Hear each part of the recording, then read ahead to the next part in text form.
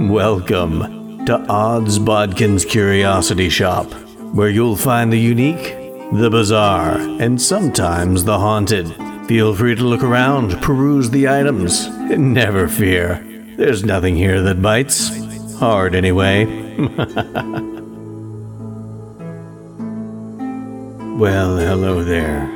So wonderful to see you've returned yet again to Odds Bodkin's Curiosity Shop. I am your shopkeeper, Chris Baker. Come in the door. I have something very special to show you today. If you'll follow me over here to this little alcove, we like to consider this the art gallery of Odds Bodkin's Curiosity Shop. You'll see pieces of art from all over the world, from all eras of art. Some of this world, some of maybe another world. And this piece over here on the wall, if you'll take a look, it is a classic piece, a painting by Edvard Munch called The Scream.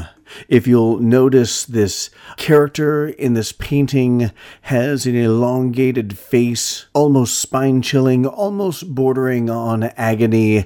And while this character feels alien in some regards, it feels very familiar in other regards. It is a wondrous oddity indeed that we cherish here at Odds Bodkin's Curiosity Shop. And therein lies a tie to what we were talking about on today's episode of the podcast. So let's pull out the kinetoscope and take a look at the new film, Scream 6. So if you're a regular listener to Odds Bodkin's Curiosity Shop, over the years, the past couple years that we've been doing this podcast, you may have heard me make reference to the Scream franchise and how I am not a fan. Now, that is a really complicated thing, and one that I'm a little ashamed of, because I have only watched Scream 1, the first Scream that came out back in 1996, and I probably caught bits and pieces of 2 over the years, flipping through channels, what have you, but I never actually sat down and watched 2. And I didn't watch any of the other ones. The original Scream had turned me off so much. And I have to admit, I am a Wes Craven fan. I love the Nightmare on Elm Street franchise. I love the one that he was involved with the original Nightmare on Elm Street. I love some of his other work, Last House on the Left, People Under the Stairs, The Hills Have Eyes. But what Wes Craven did with Scream, it was just not my cup of tea. I really wanted my slashers to be slashers. I didn't like the whole meta thing. I don't like the meta existence we live in now. I certainly didn't like it back in 1996. Now, that's not to say Scream in hindsight isn't a decent movie. And we'll kind of talk about that, how I feel about the rest of the franchise before we get into talking about this new Scream 6. But I just didn't like what they were doing with the franchise, and I had no interest in watching some teenager running around in a Halloween mask, flipping and flopping all over the place. It didn't scare me. It didn't make me want to scream. But then this new Scream is coming out, and I'm like, okay, they've kind of got me interested in this. It seems like they've moved away from the Sidney Prescott stuff. It seems like this Scream feels like there's something different. When I watched the trailers, and it really has to do with how the trailer was cut, it almost felt like there was a supernatural aspect to this, which the Scream franchise has always lacked, which I always enjoy in my slasher movies. It makes it feel like an insurmountable force when the slasher has some supernatural angle to it. Not that that's necessary. And I think what they did with the Ghostface character in this made the character more menacing without it having to be a supernatural character. Again, more things I'm going to get into when we talk about the movie proper. But this Scream 6 made me think, okay, this might be worth a watch. This might be worth talking about.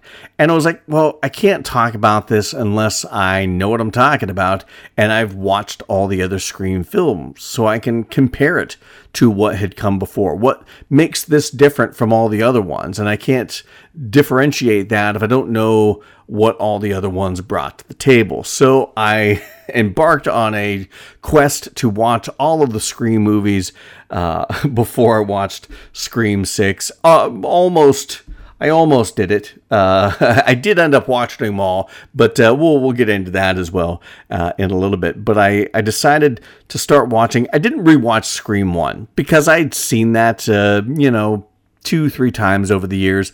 I know the movie well enough, so I didn't feel like I needed to rewatch that. So I watched 2, 3, 4.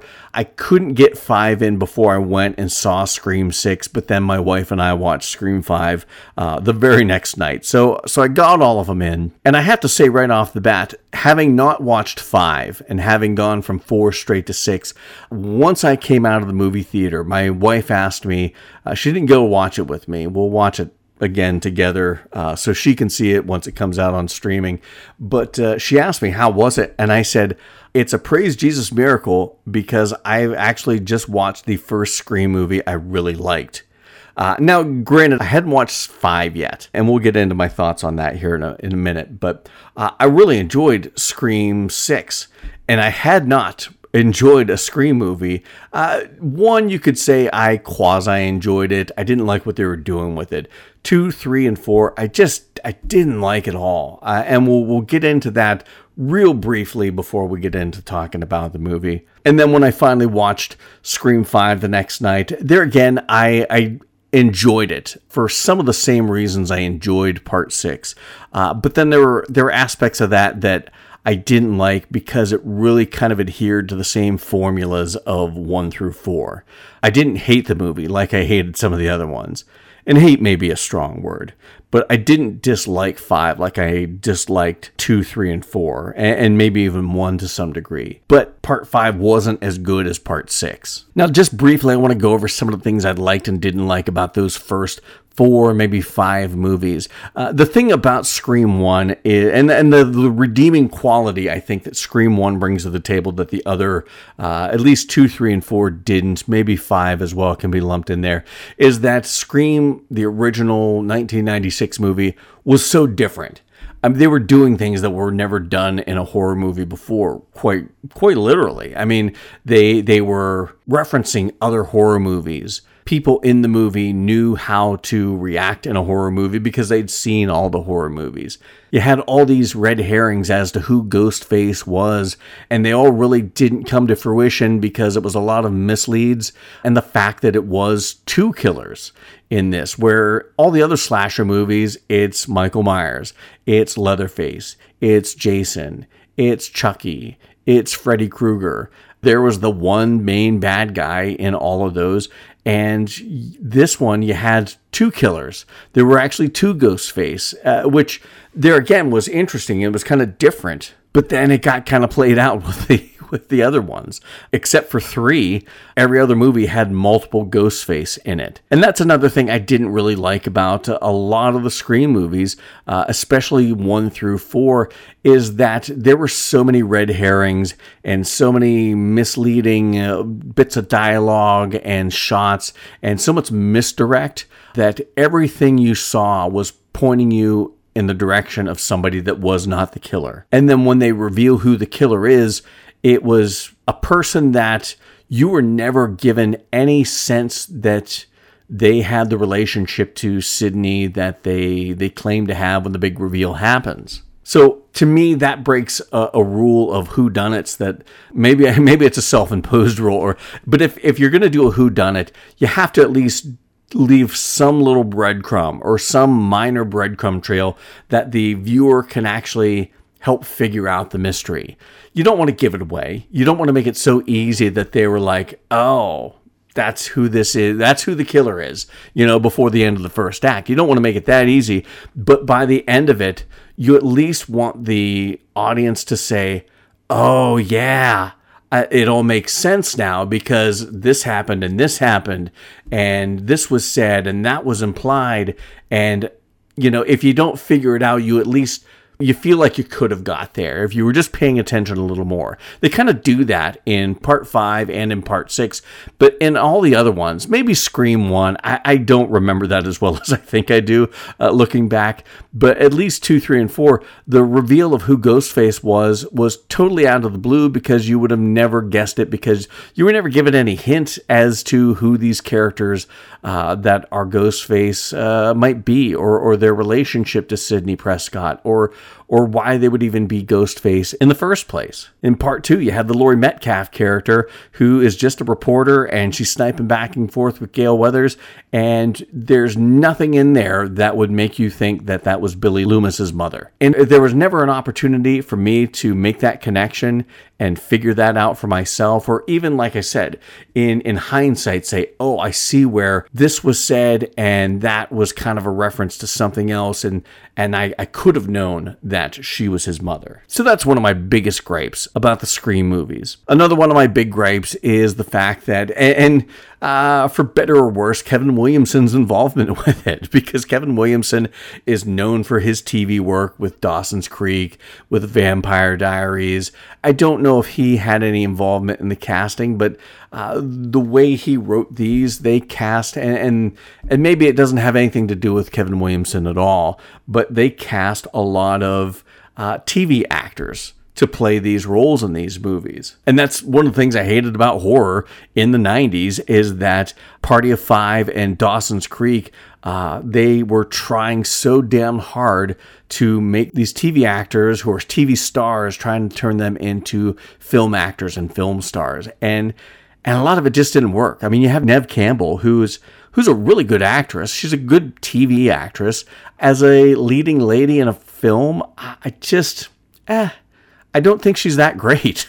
And she's supposed to carry this film and this film franchise, and I never really feel like I like her in these movies. It's not that I hate her. It's not that I want to see her die. I just never connect with her. Just because, I don't know, maybe her performance is just a little too one note.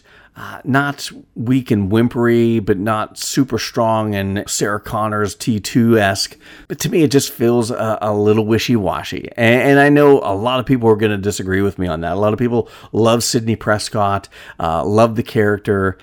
It's never done anything for me. Half the time, she just feels along for the ride as things happen to her, because she never figures out who Ghostface is. Ghostface is always revealed in some big Bond villain style. Ghostface reveals himself and then tells her what happened, tells her how this happened to her. The Sidney Prescott character actually only really became interesting to me until part 5, when she's a more mature woman. Her voice has matured and doesn't sound like a whiny teen all the time, even though she wasn't really a teen when she filmed the Scream movies. She just kind of had that teen vibe to her. It's why she was always cast and shit like that.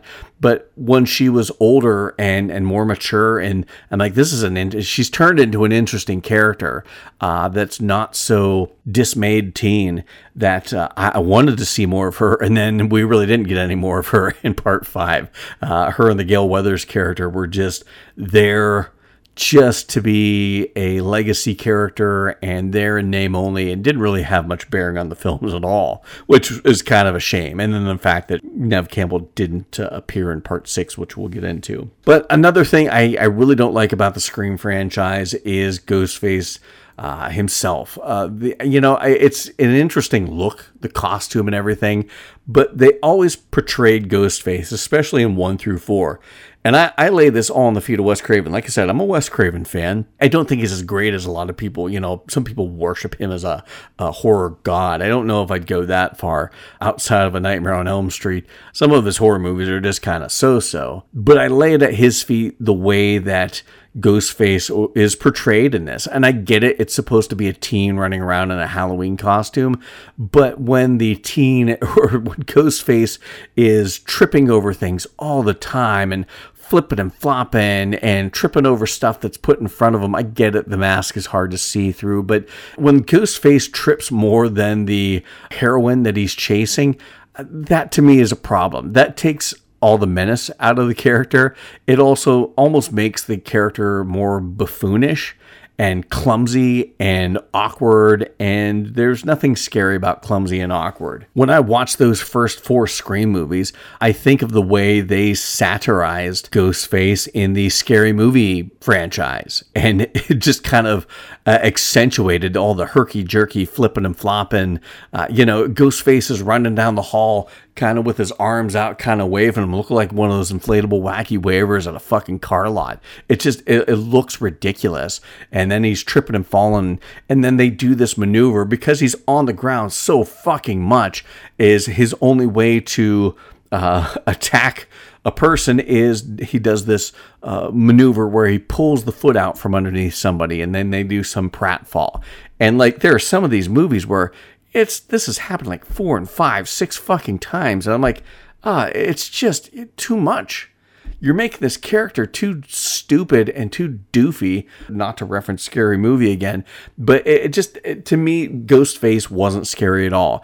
It felt like a teenager running around in a Halloween costume that if somebody knew what they were doing, had their shit together, you put a bullet right between their eyes and bang, Bob's your uncle, no more Ghostface. And that's not a luxury you have with some of the more supernatural leaning slasher movies. And that's not to say, some of the first few Scream movies didn't have their good points. Like I said, the first Scream was original. It was doing something different that nobody had done before. Scream 2 was Scream 3, they're in Hollywood. They did change up the game a little bit, only having one Ghostface. And there was a really fun Jay and Silent Bob cameo in that. Of course, Wes Craven doing the Scream knockoff in Jay and Silent Bob Strike Back. Of course, he returned the favor and cast them in a cameo in his movie, Scream 3, which I believe Jay and Silent Bob came out a few years earlier, but better late than never. Scream 4 was...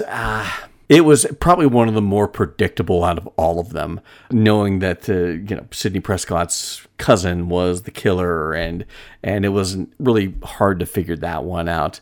Although the Hayden Panettiere character, Kirby, was a big fan favorite. And of course, Scream 5 is where, unfortunately, Wes Craven passed away in 2015. And in 2022, they decided to do Scream 5, directed by Tyler Gillette and Matt Bettinelli-Olpin, who were part of the Radio Silence Productions film production company.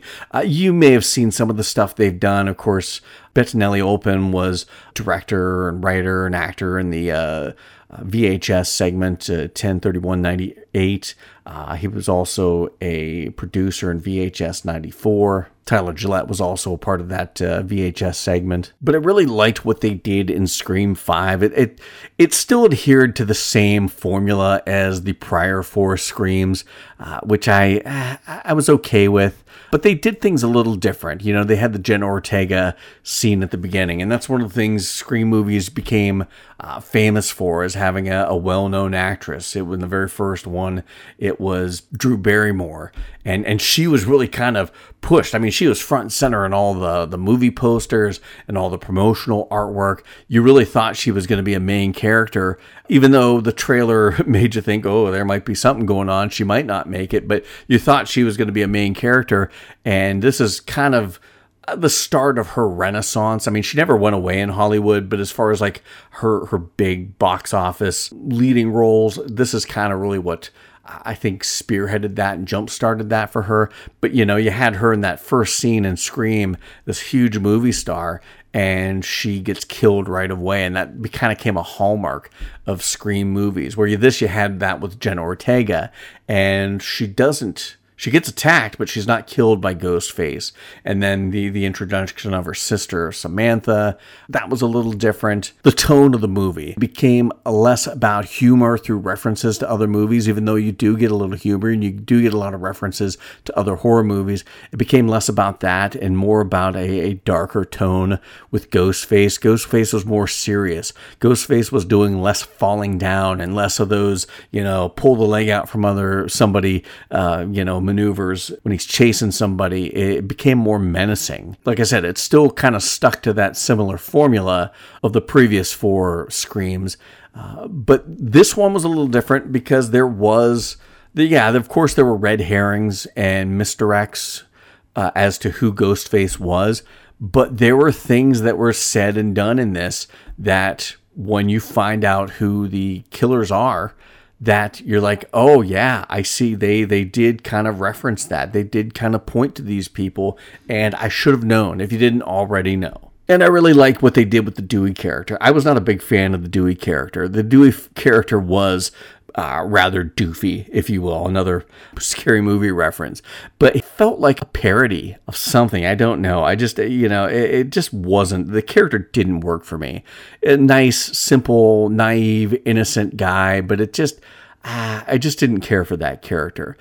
It wasn't until Scream 5 where the character felt a little more serious, and they really gave him a good story, and he didn't need a redemption, but he was always kind of the bumbling cop in a lot of the movies that always got stabbed and you thought he was going to die, and he always ended up coming back in another one. Whereas this, he sacrifices himself, and David Arquette's character Dewey is dead and after this one.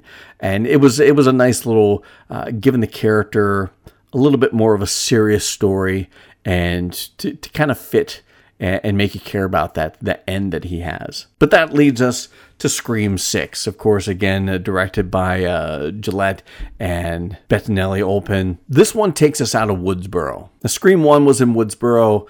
Scream 2 was in College, but you have to imagine that wasn't very far from Woodsboro. They're still in California. Scream 3 is in Hollywood, but they're making a movie about Scream. They're making the Stab movie that is constantly referenced throughout this franchise, and they're on a set that looks like Woodsboro. Scream 4, they go back to Woodsboro. Scream 5 is in Woodsboro. Scream 6, they take us out of Woodsboro. They take us out of California. We're all the way on the East Coast and in New York City, where our two main actresses from Scream 5, Melissa Barrera as Sam Carpenter and Jenna Ortega as Tara Carpenter, are going to college, or at least Tara Carpenter is. I don't know if Sam's actually going to college. She's getting therapy, but they're there with their friends, Mindy Meeks Martin and Chad Meeks Martin, played by Jasmine Savoy Brown and Mesa Gooding, Cuba Gooding Jr.'s son, who are carryovers from Scream 5. The Chad Meeks Martin character, miraculously so. And we'll get into one of my gripes about that in a little bit. But when you first see the trailer about Ghostface going to New York, it obviously draws parallels to Jason Takes Manhattan, Jason coming to the Big Apple, New York City. And at first I was like, oh no, I have no interest in seeing this movie. But then once I started seeing more about this, the more I saw, the more trailers I watched, I was like, okay, this may be something I need to check out. And I watched Scream 6 and I quite enjoyed it. To me, it was the best of all the Scream movies. Now, if you haven't watched Scream 6, I probably should have said this before I said a lot of shit about the other movies, but if you haven't watched Scream 6, there are going to be a lot of spoilers in this. I can't talk about the movie without talking about it, and I'm not going to hold back. So if you haven't watched Scream 6 and you don't want anything spoiled for you, please go watch the movie, then come back and listen to the podcast. But if you have watched it, or you don't really care about spoilers, or you're like me, you're like, I don't want to watch this movie, and you don't care if something's spoiled for you, but you want to see if maybe it might be worth a watch as a horror fan, keep it on. We're going to talk about Scream 6, but as I said, spoilers from here on out. Now, one of the things I liked about this is that it really kind of toyed with the whole idea of the Scream movies from the past, where you have a big star or a quasi-big star getting killed off right off the bat. Now, it wasn't a big star, but it was an actress that you may be familiar with, Samara Weaving. She was in Bill and Ted Face the Music. She was in Babysitter Killer Queen. She played Scarlett in Snake Eyes. But she is actually the niece of actor Hugo Weaving. So that was kind of a neat little thing I found out. But you have her. She's at this bar waiting for this blind date. She gets a phone call from the blind date. He's not sure where he's at. Oh, he's the block over. Hey, could you come out? I'm not seeing where this bar is. Hey, I'm at the end of this alley. Do you see me? And of course, she walks into the alley, breaking all the cardinal rules of horror. And then all of a sudden, out of nowhere is Ghostface. And Ghostface does her in, stabbing her violently. Now, the one thing that really happens that I'm like, oh shit, I haven't seen this in a Scream movie is that after Ghostface stabs the Samara Weaving character, she plays a character, a professor, a film professor at Blackmore University, where all our lead characters are going to school. But she plays Laura Crane, who's a professor there. And after she has killed Ghostface, takes off his mask.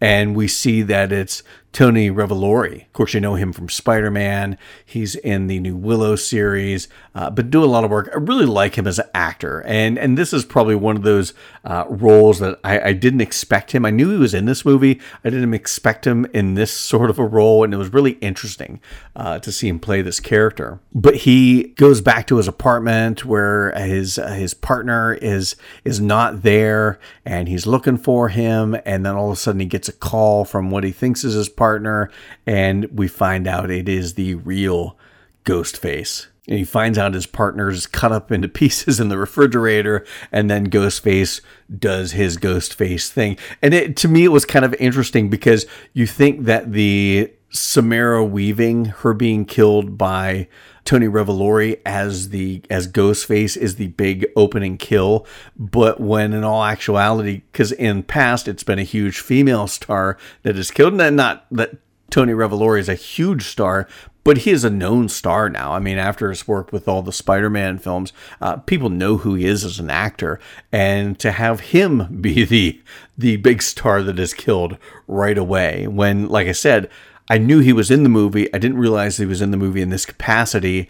And then to find out that he is in this movie in this capacity and is taken care of quite early in this fashion, it was different. It was something new and a twist on an old formulaic thing that the Scream movies have become almost boringly known for. But then this is what really jumps off and jump starts all the Ghostface killings in New York City. So from here on out, now that we've kind of really established the movie, we're gonna talk about the characters.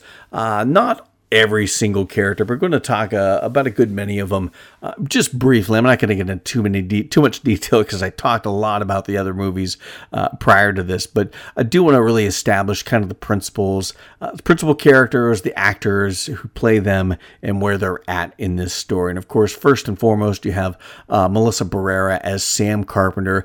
And I really loved the fact that they named her last name is Carpenter, obviously, as a lot of last names in the Scream movies are references to other horror actors or directors or characters. You've got Sam Carpenter, of course, obviously a reference to John Carpenter. In part 5, we find out that she is the daughter of Billy Loomis. Of course, Loomis, Dr. Loomis from the Halloween movies. And of course, you take what her real name would have been, Sam Loomis. That is Dr. Loomis's name. So that was really kind of fun. But you've got her and her sister, Tara, Tara's going to this Blackmore University. Sam is more there just protecting her. After the events of part 5, she just doesn't want to let her sister go and wants to be there to watch over her, almost at an overprotective rate. Now, as we find out in this Scream movie, it's not that overprotective if she really needs it, but we don't start out there. But the Sam Carpenter character is going through therapy. She's seeing visions of her dead father, Billy Loomis. Of course, we saw that in part 5, where they did this very, very bad de-aging on Skeet Ulrich to make him look like he did back in 96. Of course, part 5 came out in 2022. So that was, the de-aging wasn't that great on it. I noticed in this one, they didn't do the de-aging on him when they showed him, but they didn't show him as plainly as they did in part 5. In this, they kind of held back, and they only showed Skeet Ulrich in like reflections in knives, reflections in glass. So you only got like shattered, fractured images of his face that Sam is talking to, which I thought was a better way to do it. It didn't matter if he looked, his actual age now and not like he did back in 1996. I just think that worked a lot better, not showing him as much and only showing fragmented images of him going back and forth with the Sam character. But you've got Sam, who is looking after her sister. She's secretly banging the guy across in the building across from her, or I don't know how this whole apartment complex, the configuration of it. I think they may actually be in the same building, but they have like a little courtyard area where they can see through each other's windows. But that character is Danny Brackett, who's played by Josh Segarra.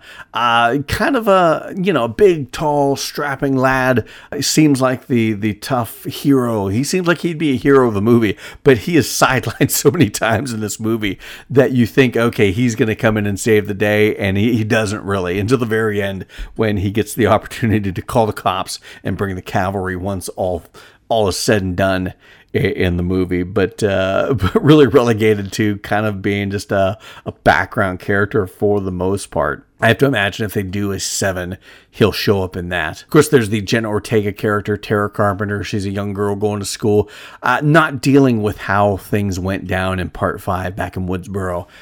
She was attacked, brutally attacked, and spent most of Part 5 in a hospital bed or running around in a wheelchair and just all banged up, cut up, broken ankle, all that jazz. And she's not dealing with that trauma very well. At least Sam is trying to get therapy. Tara doesn't want to admit that it affected her more than she did. She just thinks that if she goes out and parties and gets drunk and bangs guys and overdoes it with quote unquote normal life, that she'll get past the trauma that she went through. Now, of course, we get a couple characters brought back from Part 5, the Mindy and Chad Meeks Martin character. Of course, these are the twin nephew and niece of Randy Meeks, played by Jamie Kennedy in Part 1 and Part 2. He had like a brief cameo through a video cassette in Part 3, but they were a part of the big, Ghostface attack at the party. There's always a party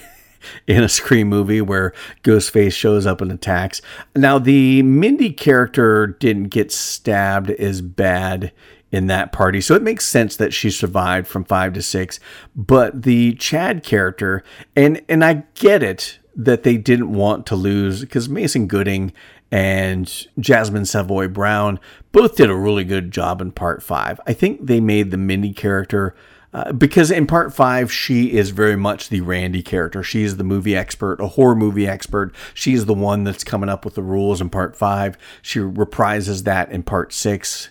Talking about in 5, this is the requel, the reboot / sequel. In Part 6, it's, we're no longer in a requel, we're in a franchise. Well, this is 6th movie. It's gone beyond franchise a long time ago. So I didn't like that distinction that they were making with that. But like it's a little late to call this a franchise. But at any rate, we're going by franchise rules.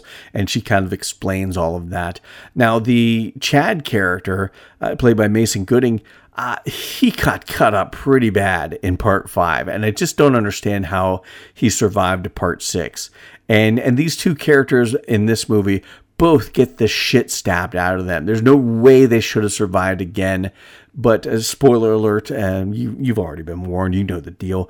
They survive again in this when they probably shouldn't have. Chad definitely shouldn't have survived 5, shouldn't have survived 6, but he did. Jasmine could have survived 5. She shouldn't have survived 6 after what happened. And we'll kind of talk about that because that was one of the scariest fucking scenes in this movie. But yeah, I like those characters. I get why you want to keep them around. Mason Gooding is great as Chad. He's enjoyable. He's charming. He's likable. The Mindy character is likable, although she was a little more annoying in this one than she was in Part 5. I liked her more in Part 5. In this one, she was just kind of obnoxious because they were trying to make her more of a comic relief character, and I just didn't like that turn for her. Then we get a couple new characters that are introduced. There's the Quinn character. She is a roommate of Tara and Sam. She's kind of like the slutty girl. You can't call them slutty anymore. That's slut shaming. She is the promiscuous girl played by Liana Liberato. And she does a good job of kind of playing that meek and innocent. Well, she's neither meek nor innocent, but she kind of has that just sweet girl next door face, but she's banging the hell out of multiple guys. And so she has kind of a really small, unassuming role in this.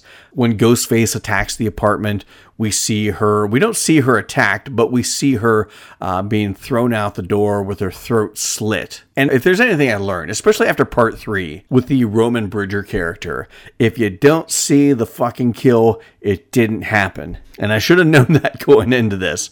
I think on a subconscious level, I maybe did realize this, but that's what happens with her character. She is the daughter of the Wayne Bailey character. He is the lead detective on this Ghostface case in New York, investigating the deaths of the Tony Revolori character and his partner from earlier in the movie. But Dermot Mulroney plays the Wayne Bailey character. We're also introduced to Jack Champion as Ethan Landry. He's another student at Blackmore. He is Chad's roommate and kind of another one of those nerdy film, horror film buffs. They're all kind of studying film at this college. Again, very nerdy, very quiet, very unassuming, very much derivative of another character that we saw in Scream 4, the Charlie Walker character played by Rory Culkin. Very unassuming, and if you're unassuming in a Scream movie, that's when people should start being assuming.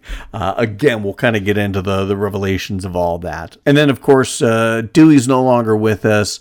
Neve Campbell had a dispute with the studio. She didn't feel like they were going to pay her enough to be a part of this. And I can see it from both sides. First and foremost, yeah, you're trying to move this franchise on from her, but still appeal to the hardcore old school fans and have her in it, kind of like what they did with 5. They didn't need her in part 5, honestly. I mean, her character didn't really do anything. Her and the Gale character were both just kind of there to be there and show up at the end and just have Gale Weathers and Sidney Prescott in the finale of Scream 5. That's all they were there for. So should she get top billing? Should she get top dollar for a character that is no longer the focus of the franchise? No, but also on the same token, she has been the focus of this franchise for a long time. And she has been other than Ghostface, she has been the face of this franchise for a long time. And I can understand how she feels that she deserves to be paid like that. So, yeah, I see both sides. And I think ultimately this movie didn't need Sidney Prescott in it. They mention her. Maybe she'll show up in another one. Who knows?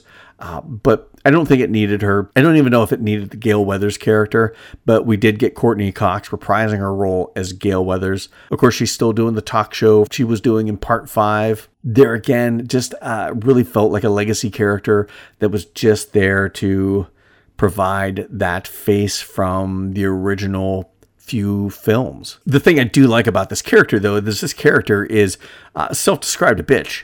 And she makes no bones about it. And she owns that. Courtney Cox as an actress and Gale Weathers as the character own that they are going to do what they have to do to get ahead and do what they feel is right for them and their career, and everything else be damned. Now, it feels like it is that same story every movie. She is the hard-nosed, ball-busting bee, and then she has a turn of heart and realizes that she needs to be nicer to Dewey, and they can make a life together. And then the next one, she has moved away because she's going to focus on her career again, and then she has a soft heart and falls back in love with Dewey, and they're going to live together in Woodsboro. And then the next movie, she's back off in some big city doing reporting, and it's the same thing over and over again. At least with this, we don't get Dewey's gone, so we don't get that regression back to the old love interest that we had before. The only thing I thought I really thought they were going to kill off the Gale Weathers character in this, and they didn't. And I thought that's kind of where you needed to go. Gale Weathers can't be there forever. You can only have so many women in this franchise, the Sidney Prescotts, the Jenna Ortegas, the Melissa Barreras. You can only have so many women punch her and it hold the same cachet. Sooner or later, the character becomes a caricature of itself and is just not interesting anymore. And especially when, this character has been relegated to smaller and smaller roles over the past couple movies. This one, I think she had a little more to do in this one than she did in part 5, but still, they could have cut this character completely and it wouldn't have hurt the film at all. Not anything against Courtney Cox. I think she does a great job with this role. After all these films, the only actor that has been in all 6 of these Scream films, she's now becoming more of a face of the franchise than the Sidney Prescott, Neve Campbell character. But all the principal characters survive in this. And to me, that's probably one of the bigger shortcomings of this movie. And of course, Roger L. Jackson reprises his role as the voice of Ghostface. That's another thing I have not liked about Ghostface is that it just sounds like a voice actor voicing this bad guy. And it's supposedly this little voice box is changing everybody's voice to Roger L. Jackson's voice. And it just seems kind of silly. Yeah, I get that after the events of Scream 1, of course, this was just a Halloween costume off the department store rack. They didn't even really make this special for the movie. It was just something they bought.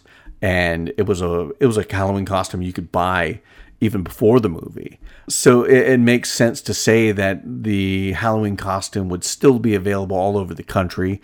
It would be safe to say that after the press on the Woodsboro murders, after Scream 1, that some sycophants and some messed up people would think it'd be cool to dress up as Ghostface for Halloween. I get the fact that is, Ghostface costume is now a thing in popular culture and within the confines of this cinematic world. But the voice box that has the Roger L. Jackson voice that is apparently just readily available at any Walmart or Target or wherever. Why would Ghostface always go with the same voice? How would anybody even know outside of the principal characters that actually talk to Ghostface? Would they know what that voice sounded like or what voice modulator to buy to have that same Ghostface voice? I've never understood that. And one of my many problems with the Ghostface character. So ultimately, as we kind of wrap up talking about the characters, and I wish I could have gone into more detail on some of them because like I said, I really enjoyed a lot of the performances, especially Jenna Ortega, Courtney Cox, Melissa Barrera. I think for not really knowing much about her, I think I enjoy watching her more than I ever enjoyed watching Neve Campbell in the original few Scream movies. I enjoy Melissa Barrera's performance more than I enjoyed Neve Campbell's. Neve Campbell's felt like TV show acting. Melissa Barrera, hers feels more cinematic. Jenna Ortega's character, Tara, feels more cinematic because she is a bona fide movie star now. But you have this setup where Ghostface is after Sam and Tara again in New York City. You don't really have a body count like you did before. Of course, you have the 2 guys that were posing as Ghostface at the beginning of the movie. You seemingly have the Quinn character killed at one point in the movie when Ghostface attacks the apartment. You also have the Anika character played by Devin Nakota.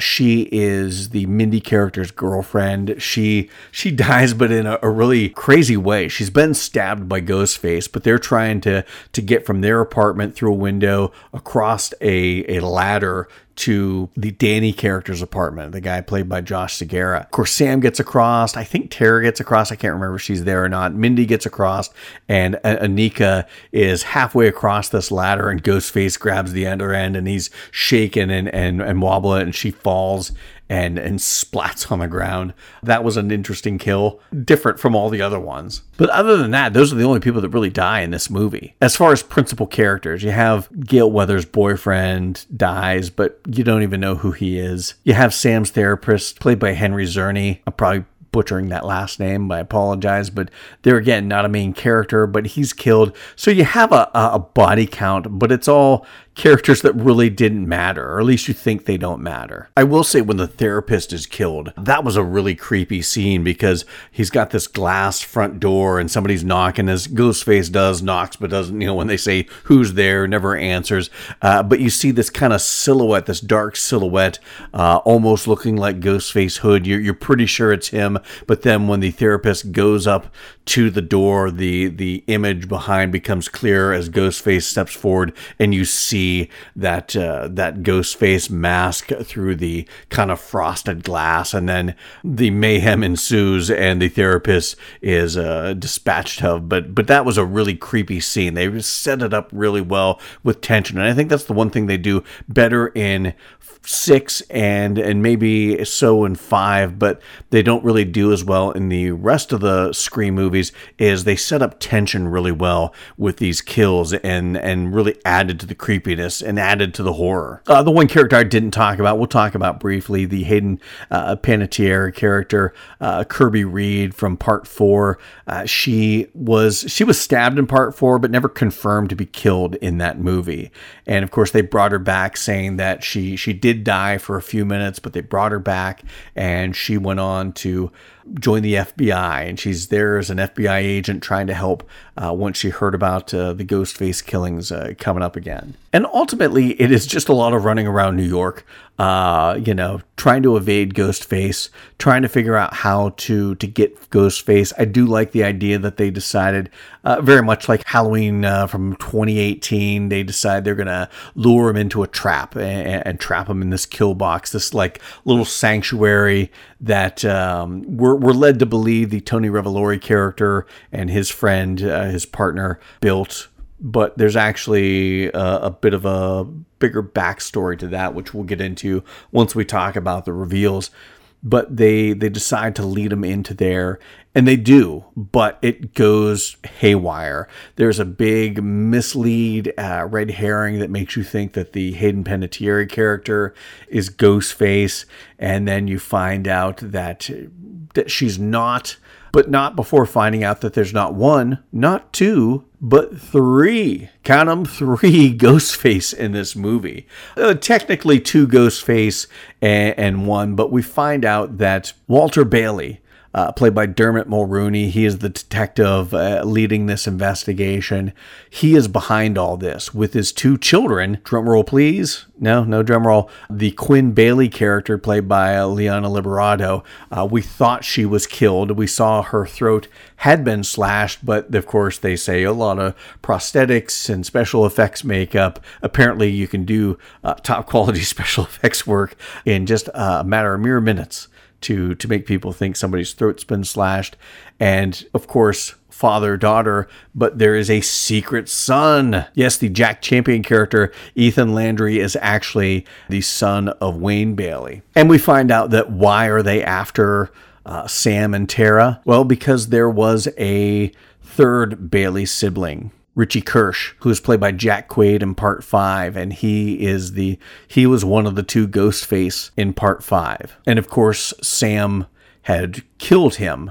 And I like how they mentioned she stabbed him, I can't remember if it was 21 or 22 times. When I watched Part 5, after watching Part 6, I counted, and yes, she did stab him 21 or 22 times before slashing his throat. But that is the reason why this family, the Baileys, are after Tara and Sam, because they killed Wayne's son, Quinn and Ethan's older brother. And they had there's this big fight, big chase scene, everyone stabbing everyone. It was quite enjoyable, quite interesting, because it was in essentially this old abandoned theater that they're doing this in. Very, very appropriate for a movie that is kind of a parody or a satire, very meta, as the kids say, in the world of horror, that you're a horror movie, and this horror movie isn't taking place in a theater theater where horror movies would be shown. But the Quinn and Ethan characters are both killed off. And then it is a final showdown between the Wayne character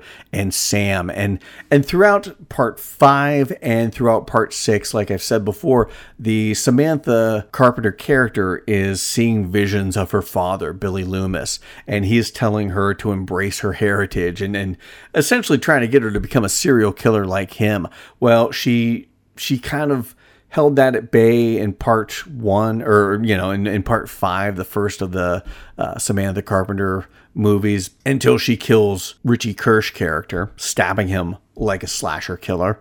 And in this one, she finally gives in, and that's her way to defeat these monsters, is to become a monster herself, essentially what it boils down to. And she puts on the Ghostface costume and stalks the Wayne Bailey character until she does him in Ghostface style, which was interesting. One of the things they're toying with, this idea of Samantha Carpenter, the daughter of Billy Loomis, embracing the serial killer within her, and Billy wants her to become the new Ghostface and continue his legacy. She's fighting that because she is a good person, but you wonder how far this is going to go before she actually snaps and does turn into Ghostface.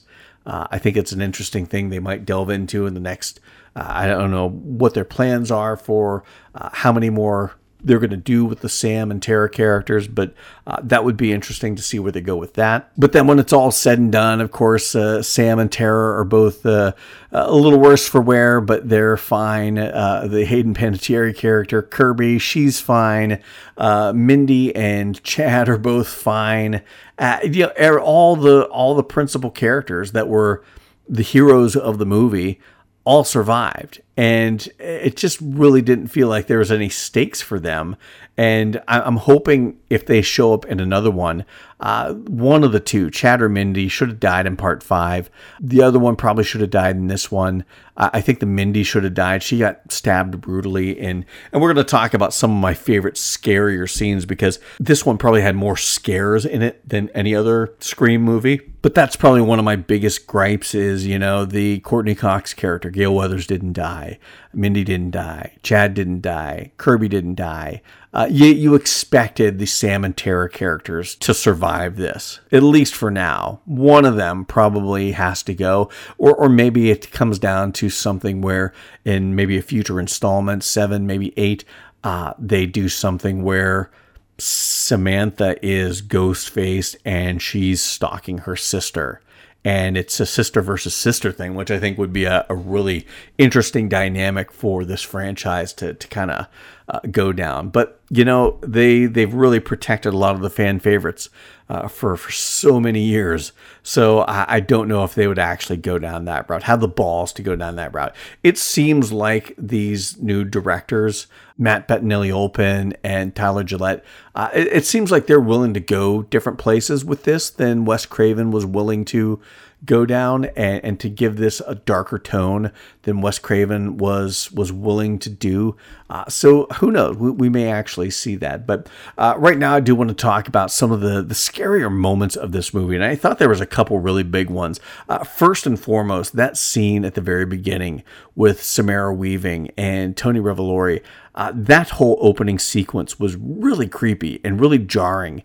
And when you had Ghostface, our first time seeing him in this movie, and the brutality and the anger with which he killed her, and that anger and that brutality continued on into the real Ghostface. I mean, that the real Ghostface in this movie had even more anger. You had Tony Revolori and his partner, which, Tony Revolori was upset with this professor because she gave him a C- or something like that on a paper. So it was a crime of passion, a crime of anger.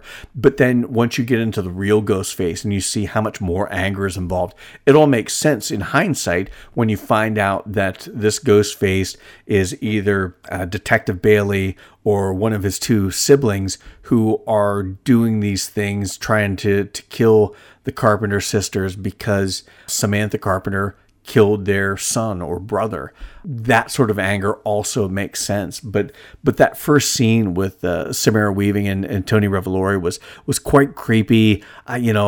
Dark alleys, are really creepy. And then Ghostface coming out of nowhere was quite startling. And that's one of the things I never really liked about the other Scream movies, is that sometimes you would see Ghostface running from behind the person like a 40-yard dash, and then they finally get there practically out of breath and then kill somebody. And that's not scary. When, I don't want a bunch of shitty jump scares, but I do want something to surprise me. Or, just seeing Ghostface running up nonchalantly. There's nothing scary about this. This, to have Ghostface come out of nowhere, not really done as a jump scare, but to have him come out of nowhere and attack the Samara Weaving character was quite scary and gave you a little bit of start to begin with. Probably one of the scariest scenes in the movie was the subway scene. They only tease it a little bit in the trailer, but it plays out so much longer than it does in the trailer. And it plays out for a long time because this group of friends that are trying to get to this theater to create this kill box to trap Ghostface, they get separated and are on different subway trains. It's the main group, and then the Mindy and Ethan character are on another subway. And Mindy has been spending this whole time accusing Ethan of being the killer, and he actually was one of the killers. So it was kind of funny because, there again, it was another thing where all signs led to and pointed to who the killers were. The Quinn Bailey character talking about how her brother died not too long ago. Detective Bailey talking about the same thing. It was kind of like in part 5 where Jack Quaid and the girl who played Amber, the other Ghostface, are in the hospital room with Tara, and they're both accusing each other of being Ghostface and being the killer when they were both the killer and they were in it together in cahoots. So it kind of felt like that. But this scene played out so creepy because on these subway trains, it's Halloween and everybody is wearing masks, but you have smattered about in the crowd people wearing Ghostface masks, and you're spending the whole time wondering, okay, which one of them's Ghostface? We know there's usually 2 Ghostface. Is there one in each train? And you get some kind of red herrings as to who it might be, and you get the Josh Segarra kind of stepping up to one guy, thinking he's Ghostface, as the guy kind of does an about face and goes out the subway door. But then we find out that the one on the train with Mindy and Ethan is Ghostface, and he's sitting there, and all of a sudden he's looking at Mindy, who's kind of keeping her distance from Ethan, so he can't even help. Not that he would, because, he's obviously one of the killers as well, but it's this really cool effect. It was kind of like the motion sensor light in Halloween 2018, which one of the only real scary things in that movie. The lights in the subway are going on and off just because of the train rattling and whatnot, and the lights outside in the tunnels and things like that. But you have this scene where the lights go out, and when the lights come back on, Ghostface is a little closer, and then they go out for a little bit, and you're like, oh my God, where is he? And then he's a little closer, and then they go out and come back on, and he's nowhere to be found. Oh my God, where'd he go? The lights go out and come back on, and he's right there on top of Mindy and stabs her repeatedly in the stomach, in the abdomen. And it was just so creepy and so chilling. It was probably one of the scariest, most tension-building scenes I've ever seen in a Scream movie, because for the most part, in 1 through 4, I can even add 5 in there. 5 was a little creepy at some points, but at least 1 through 4, none of the scenes really scared me. None of the scenes with Ghostface really scared me at all. Not even 1, which probably, of the original 4 Scream movies, 1 was probably the best. And if you could say one of them was scary, that was probably one of the scarier ones. But it still wasn't that scary. 5, they started to make Ghostface a little more menacing. They stopped with the herky-jerky, wacky waver, inflatable car lot arm waving that he does when he chases people. They did away with that and started making him more menacing. This one, they made him more menacing. They made him more, not violent, because Ghostface has always been violent, but it was more brutal, more angry. And in this one, they made him more scary. They did scenes like this that were quite scary. When he's stalking the girls inside that bodega, that was scary. I really liked the treatment of Ghostface in this. Did they back off on the comedy, and did they back off on the meta-ness? Yeah, they did a little bit, and then they added more menace, which made this feel like a legit slasher movie, a legit scary horror movie. You still had the meta stuff, you still had the self-aware stuff, you still had them making fun of things about horror movies that they themselves were doing in this horror movie, much like they've done with all the other Scream movies. There's a lot of references to the Stab movies and criticizing those when all the Stab movies inside this cinematic universe are just parodies of and satires of the movie you're watching. But I think they took Ghostface a little more serious in this, and they really amped it up. I think they took Ghostface more serious in 5, and they raised the bar on that in part 6, and actually made this a very enjoyable movie. Now, where there's some things that didn't make sense, of course, you sit there and they talk about, oh, you shouldn't do this in a horror movie, and you shouldn't do that in a horror movie, and you shouldn't do the other thing in a horror movie, and they still do those things anyway. Which, that to me is very ironic. But you have characters that should be dead, given the injuries. Chad, again, took multiple stab wounds all over his body yet again, and he still survives. I don't get that. I like the character. That's probably one of the things they've done right throughout the Scream franchise is that I know Kevin Williamson didn't write 5 and 6, but 1 through 4, he writes friendships and he writes characters that are likable because he's used to working in TV. He's used to working in Dawson's Creek, where they're not going to kill these characters off. So you have to be able to like these characters from Jump Street, and you have to like them through the duration of this series. And so he writes characters, he writes friendships very well. All the characters are likable. That's one of the things throughout these Scream movies is most all the characters, you don't want to see them become Ghostface, and you don't want to see them die. And I get that, but it's a horror movie and somebody's got to die. And I don't like that you've had all this plot protection on the Mindy and Chad characters and the Gail character in this one. She probably should have died in this, and she didn't. And that was a little bit of a disappointment, is that, there was no stakes because nobody was going to be killed. Nobody of any importance was going to be killed in this movie. But ultimately, I really enjoyed this movie. I loved the look of it, the feel of it. I liked the change of scenery. I felt very much that this movie was going to be like a big knockoff of Jason Takes Manhattan. And it really didn't feel that. It didn't feel kind of like the jumping of the shark, which Jason Takes Manhattan felt. This movie, this franchise really did need to leave Woodsboro, because ultimately Woodsboro is not the star. Woodsboro is not the main focus of the movie. You don't need to be in Woodsboro, and Woodsboro wasn't even featured in 2 and in 3, technically in 3, even though the sets were built to look like Woodsboro. So I didn't mind that they took it out of Woodsboro. That to me was never... I was never attached to these movies because I didn't watch them until just recently. So to me, Woodsboro wasn't a deal breaker. The fact that they were taking this to New York City just made the world bigger. It made you realize how much bigger and how much the mythos of Ghostface had spread from Woodsboro out in California to all the way to the Big Apple, and the phenomenon of Ghostface. And that just kind of creates a bigger world for this event to happen in, that it's not just confined to this one little town. You can't just leave Woodsboro like Sidney Prescott did. You can't just leave Woodsboro and leave all this behind.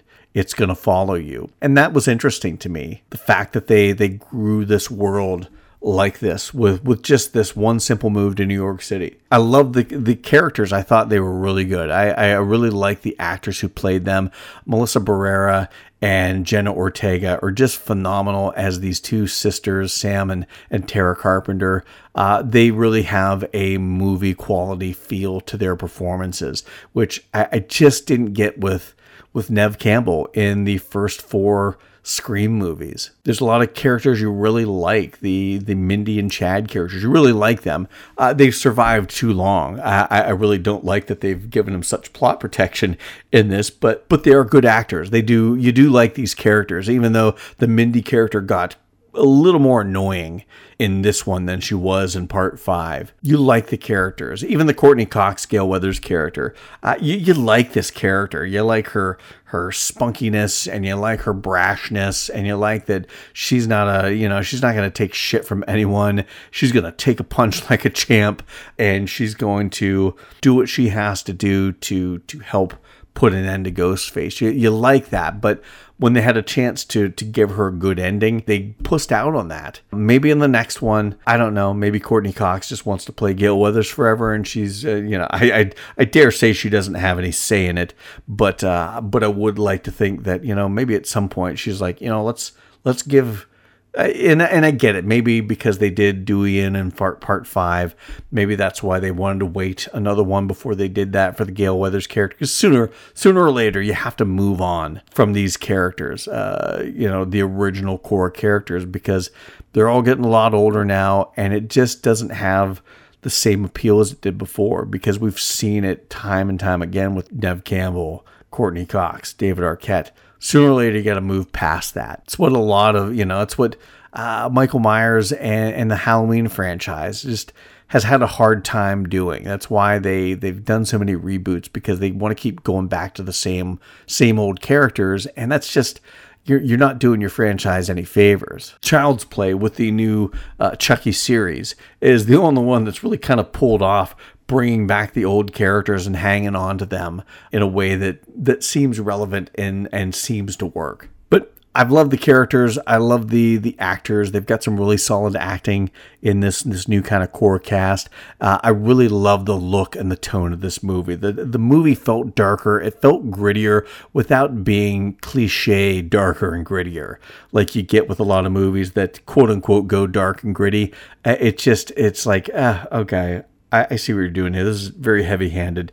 Where this didn't feel like they were trying to go darker and grittier, but it did kind of have darker tones to it. Like I said, Ghostface is no longer the bumbling Keystone Cops, pratfall type of slasher. It's more deliberate. He's more focused. He's more angry in how he kills, and the kills were. Some of them are really good. My God, some of the stab scenes between 5 and 6, they've just done some things that just come across. They're not overtly more violent than the other 4 movies, but they are a little gorier, a little more violent. Not leaps and bounds, just enough to make this new version of Ghostface feel more menacing, feel scarier. And like I said, the darker tone of Ghostface doesn't feel so comic in his movements and the way he kills people and the way he does things and the way he runs after people with his arms all flapping and waving, which just looks ridiculous. This new iteration of Ghostface feels scarier, and that's a movie I want to watch. I don't want to watch a horror movie that is so steeped in comedy that it takes me out of the horror, but not so steeped in it that it's not considered a horror comedy, because I've never considered Scream a horror comedy. It just felt more like satire. This doesn't feel as much like satire as it is a horror movie with undertones of satire, with that bit of self-awareness, with that bit of the meta quality that you get with Scream films. So really, this is probably, like I said, the first Scream film I've really loved. Now, like I said, when I watched part 6, I hadn't watched part 5 yet. I didn't watch that till the next day. I liked that too, but this one is the first Scream film. Part 6 is the first one that I really loved and really enjoyed. And makes me kind of excited to see where they're going to go in part 7, if they get to a part 7. I have to imagine they're probably making money hand over fist in this movie. So I have to imagine we're going to get a part 7. And I'm kind of excited to see where they're going to go with that.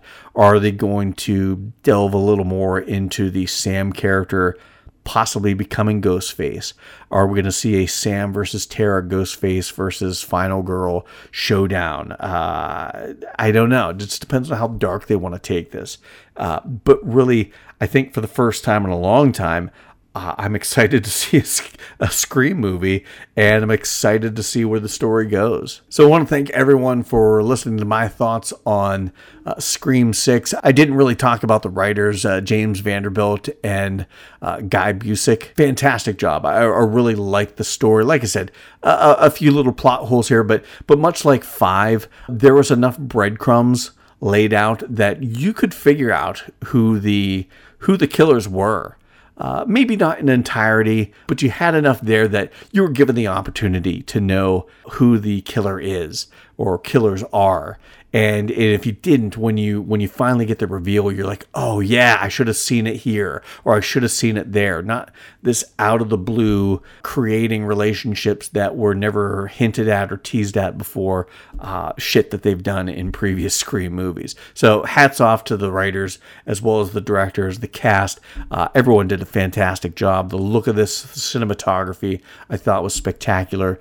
Probably one of the scarier Scream movies, and that's saying a lot because, well, maybe it's not saying much, because 1 through 4 weren't scary at all. 5 would have had some moments, but it still adhered to a lot of the same formulaic things that the other 4 did. But this part 6, probably one of the scariest, if not the scariest, and the best of all the Scream movies, for my money. So I want to thank everyone for listening to my thoughts on Scream 6. If you haven't checked it out, check it out in theaters, or wait till it gets on streaming. Who knows? It'll probably be on Paramount Plus in the not too distant future if you want to wait and watch it in the comfort of your own home.